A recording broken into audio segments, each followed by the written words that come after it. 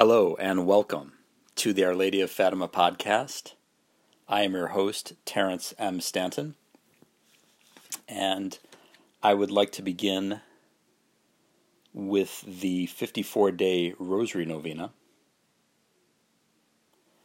Today is the 30th day, the Glorious Mysteries in Thanksgiving. Our recommended novena petition for the consecration of Russia to the Immaculate Heart of Mary by the Pope and all the Catholic bishops of the world in the manner requested by Our Lady of Fatima, which will end these chastisements, prevent greater chastisements, and result in the conversion of Russia to the Catholic faith and a period of world peace. I unite this rosary with all the rosaries offered for the same intention. And by the way, this is episode 36, I believe, of the Our Lady of Fatima podcast. Trying to get one out every day. As far as I know, this is the only 7-day-a-week podcast that is dedicated towards getting the full message of Our Lady of Fatima out there. There are many people who are doing great work in this regard, of course, and one of them, maybe the greatest of them all, a tireless champion of promoting the message, was Father Nicholas Gruner, may he rest in peace. And not long before he passed away, he wrote a book called Crucial Truths to Save Your Soul. And I'm going to be reading tonight a bit from the Dear Reader segment of it, Father's introduction, and, the truth has that ring of clarity. The truth, it sounds right. It makes sense. It doesn't strike a discordant note in your soul. Everything's connected. Father Gruner was a man of great erudition, but he was also a very holy man. A very holy man. He begins by saying, "Dear reader, your eternal salvation or damnation could depend on reading this book. I beg you to read it closely, cover to cover. The third secret begins with Our Lady of Fatima's words, 'In Portugal, the dogma of the faith will always be preserved.' Thus Our Lady clearly implies, as she may well have gone on to say explicitly in the remaining part of the secret, that the dogma of the faith would not be preserved in other parts of the world. As Our Lady of Fatima warned, such a loss of faith would bring an incalculable loss of souls as well. It cannot be otherwise, because preserving the dogma of the faith is necessary for salvation. Our Lord tells us, 'He who does not believe shall be condemned.' Mark 16:16. If we lose the faith, we lose our soul. The attack on Catholic dogma and the resulting widespread loss of faith, predicted by Our Lady of Fatima, is now well underway throughout the world. The dogma of the faith has been so ruthlessly attacked that it is in danger of being lost altogether throughout entire nations and continents. Truly, in all its glorious history, the Church has never suffered such losses in its numbers or in the integrity of its witness to the world, as has occurred during the past half-century, beginning in the 1960s when the Third Secret and indeed much of Our Lady of Fatima's entire message were shamelessly despised throughout the Church at large. Even from high places within the Church, the true faith is attacked and contradicted, and many of the faithful are blindly following their blind guides, i.e., bad priests, bishops, and cardinals, toward the pit of heresy and apostasy. If these misled faithful continue to the end of their present paths, they could follow their blind guides even to hell. There is much confusion today about what the Church actually teaches. Many Catholics have learned, for example, that with a little shopping around, they can find a priest who will tell them that there is no sin for married couples to use contraceptives. And decades before, this same unnatural sin became the pandemic that it is today, even among practicing Catholics, the Catholic Church had made its teaching absolutely clear and explicit. Every instance of thus frustrating the natural end and procreative power of the marital act is grievously sinful. As Pope Pius XI declared in his 1930 encyclical, Casti Connubii. And really you saw when the Anglican Communion at the Lambeth Conference in 1930 voted, and when you're voting on religious matters, it's never a good thing, and said in certain circumstances, contraception could be okay, then every other Protestant community and every other Orthodox church followed suit, except the Catholic Church. and Casti Connubii in 1930 was largely a result to what the Anglicans had done. In our perverse age, it is only those who love the truth who will be saved. The rest will have no difficulty finding all manner of salves for their conscience, making it easy to exclude God from their lives. Soon, they will not even be aware that they have begun to believe the lies which they preferred to the truth. Having chosen for themselves the seduction of iniquity, they will be handed over by God to a deceiving influence. 2 Thessalonians 2, verse 10. God will not be mocked by our craftiness in throwing off his commandments. With the sincere, God is sincere. With the astute, God is astute. Psalm 17:26. It was a maxim of St. Padre Pio that if we refuse to believe in modern-day miracles, we will end up not believing in the miracles recorded in the Bible. Why is this so? How can it follow that a skepticism in regard to real miracles in our own day will lead to a shipwreck of the faith, refusing to believe in the revelation of sacred Scripture, meriting eternal punishment in hell? The First Vatican Council affirmed that miracles, not just those of biblical times, but also the miracles which God has continued to work throughout the ages as a testimony to the truth of the gospel, are in themselves a sufficient motive of belief in the Church's teachings. If we choose to deny the dictates of human reason, disrupting the natural basis of belief within our own minds, we will undermine the very process by which we come to make the mind's supernatural ascent of faith. Those who prefer to cling to the humanistic euphoria of the 1960s, rather than to accept the somber message of Our Lady of Fatima, choose to ignore the testimony of 70,000 witnesses of the miracle of the sun. They ignore also the prophecies of Our Lady, which have already been fulfilled, proving the truth of her message. It is easy to recognize the follies of previous generations, but the folly of our generation surpasses them all. To this very day, the vast majority of Catholics have failed or refused to take Our Lady of Fatima's message seriously enough, for whatever reason. Ultimately, I believe, people simply do not want to bear the inconveniences attached to living up to this message, the great purity required of a truly Christian life, the special devotions to the Immaculate Heart of Mary that God wills us to embrace, and the generous spirit of penance and reparation which Our Lady asks of us. Simple things, really, which God makes easy to bear. But Our Lady's message has been generally despised, and the result, as St. Padre Pio indicated, has been a loss of faith, and on a broad scale. Our world is in grave danger today because of the sin of despising Our Lady of Fatima, and our souls are in grave danger as well. St. Paul warns us not to extinguish the Spirit by despising the true prophets sent to the Church by the Holy Ghost. Extinguish not the Spirit, despise not prophecies, but prove all things, and hold fast to that which is good. 1 Thessalonians 5:19-21. The apparitions and message of Our Lady of Fatima have been thoroughly tested by the Church and found to be good. To despise Fatima is therefore, according to the express rule of sacred Scripture, to extinguish the Spirit. Sister Lucy stressed the identical warning to us in her 1957 interview with Father Fuentes, that to reject the message of Fatima is to sin against the Holy Ghost. She warned that by ignoring the Virgin of Fatima's prophetic message, we would preclude the hope of any pardon from heaven. Quote, "In the plans of divine providence, God always, before he is about to chastise the world, exhausts all other remedies. Now, when he sees that the world pays no attention whatsoever, then, as we say in our imperfect manner of speaking, he offers us with certain fear the last means of salvation, his most holy mother. It is with certain fear because if you despise and repulse this ultimate means, we will not have any more forgiveness from heaven because we will have committed a sin, which the gospel calls the sin against the Holy Spirit. This sin consists of openly rejecting with full knowledge and consent the salvation which he offers. Let us remember that Jesus Christ is a very good Son, and that he does not permit that we offend and despise his most holy mother. We have recorded through many centuries of church history the obvious testimony which demonstrates by the terrible chastisements which have befallen those who have attacked the honor of his most holy mother, how our Lord Jesus Christ has always defended the honor of his mother." End quote.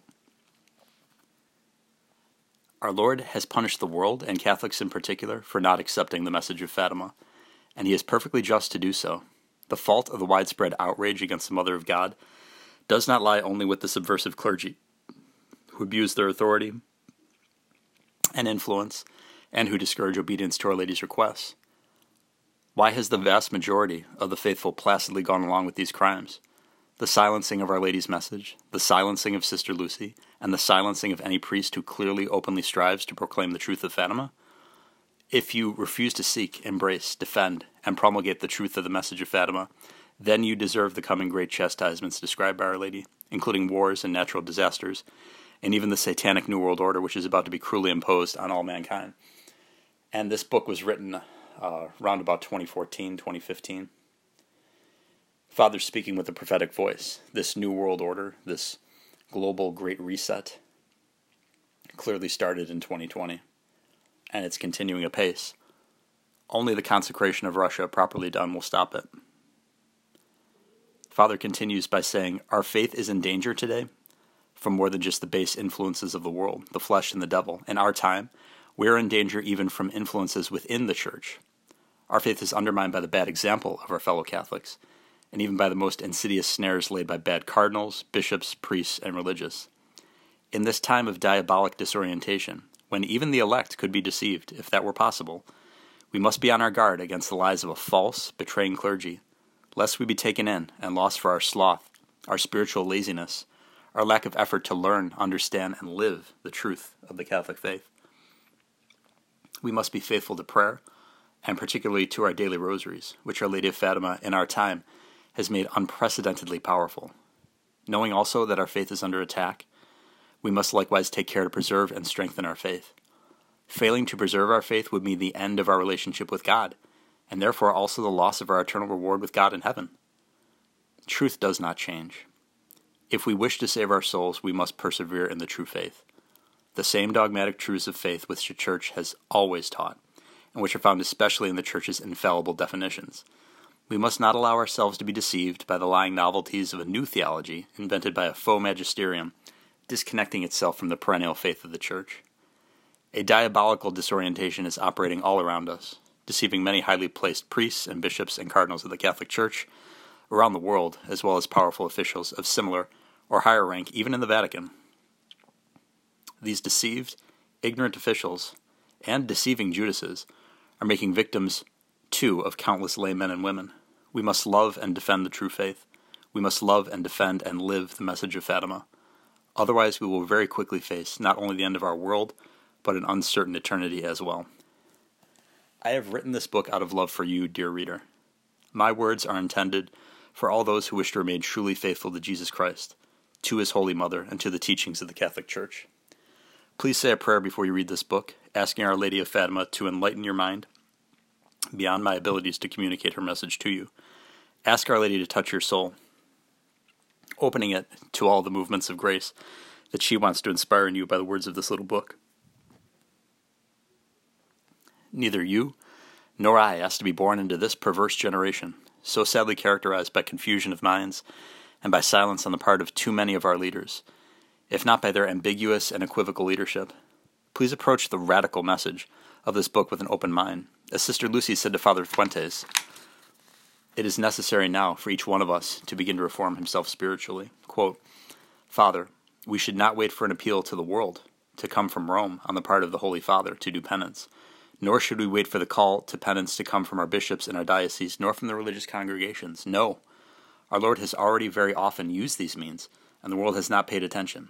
That is why now it is necessary for each one of us to begin to reform himself spiritually. Each person must not only save his own soul, but also all the souls that God has placed on our path. End quote. Let us all humbly admit to ourselves that we may have been deceived by the diabolical influences of our day. To the extent that some of our most fundamental assumptions need correction, it was God's loving and infallible providence that placed us in this dark time here and now, and if we are faithful to God, He will surely be faithful to us. Seek and you shall find, He tells us. Luke 11:9. If we truly seek the truth, we will not lack the grace we need to find it. I pray that you and I and all who read this book will finish our individual journeys through this life, free of the errors and snares and blasphemies of our age, and rejoice together in heaven forever. Father Nicholas Gruner. What a priest. What a priest. May you rest in peace. You know, the truth is symphonic. It's like a beautiful symphony orchestra. He hits all the right notes. And, it makes me want to be a better Catholic. It makes me want to be a better man, a more kind, a more just, a more loving man, a more faithful man, a more hopeful man. It just makes me want to be better all around when I read that. It's kind of a clarion call to do what is good and avoid what is evil. Because the temptations to do what is evil, especially nowadays, and since March roughly of 2020, with so many people dealing with anxiety and despair and alcoholism and drug abuse, and now all the horrible injuries that are coming from these shots and all the deaths, and it seems like so many people have just lost their common sense. They're either unable or unwilling to think logically, and sin dims the intellect. Sin dims the intellect. People are willing to accept at face value what an executive from a pharmaceutical company tells them, or what a news broadcaster tells them, or what a government bureaucrat tells them, but they're not willing to accept the gospel.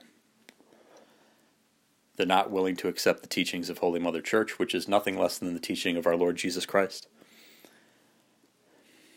So let us pray that we all do a better job of spreading the gospel. We all do a better job of living the gospel. The man talking into this microphone, first and foremost, has to do that. I have to be better in every facet of my life, and I can only do so by the grace of God.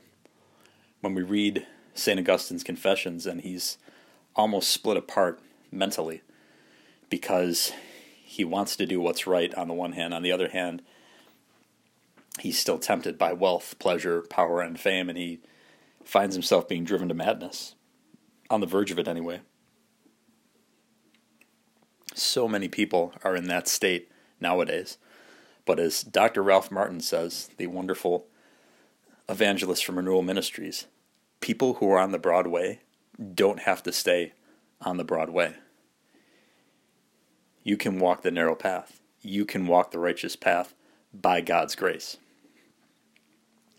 He's always there waiting for us. God is patience itself. He is mercy itself. His mother, Our Lady of Fatima, is the most loving, perfect, sweet woman imaginable. She is the Lord's masterpiece. And in this year of St. Joseph, Pope Francis declaring this the year of St. Joseph, thank God he did, let's take him as our own champion, as our own example of what true Catholic masculinity ought to be. Not this false version that you get on TV of being a macho, tough guy, just, being involved with sins pertaining to the flesh and pursuing women nonstop. That's not a true man. That's a caricature of what a real man is. A real man takes care of business in whatever his vocation is, be it husband, father, priest, single man. He does his duty. He does what God wants him to do. So let's develop a devotion to St. Joseph. Let's develop a devotion to Our Lady of Fatima. And tomorrow is the first Saturday, so I definitely want to mention this. Once again, a reminder of that devotion.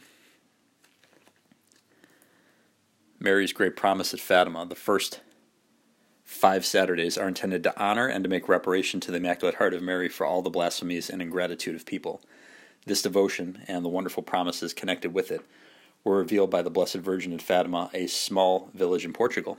Our Lady appeared to 3 children there in 1917, and one of the little girls, Lucy, tells us that she said, "I promise to help at the hour of death. With the graces needed for salvation, whoever on the first Saturday of 5 consecutive months shall confess and receive communion, recite 5 decades of the Rosary, and keep me company for 15 minutes while meditating on the 15 mysteries of the Rosary, with the intention of making reparation to me."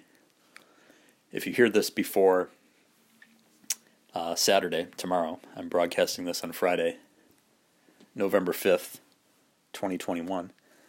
Please try to make that first Saturday devotion. Try to attend, if you can, traditional Latin Mass or Divine Liturgy. So beautiful and so reverent. And thank you so much for listening to the Our Lady of Fatima podcast. If you're on Twitter, please follow us at Fatima Podcast and share this with your family and friends, because the Fatima message is for everyone. It's not just for Catholics.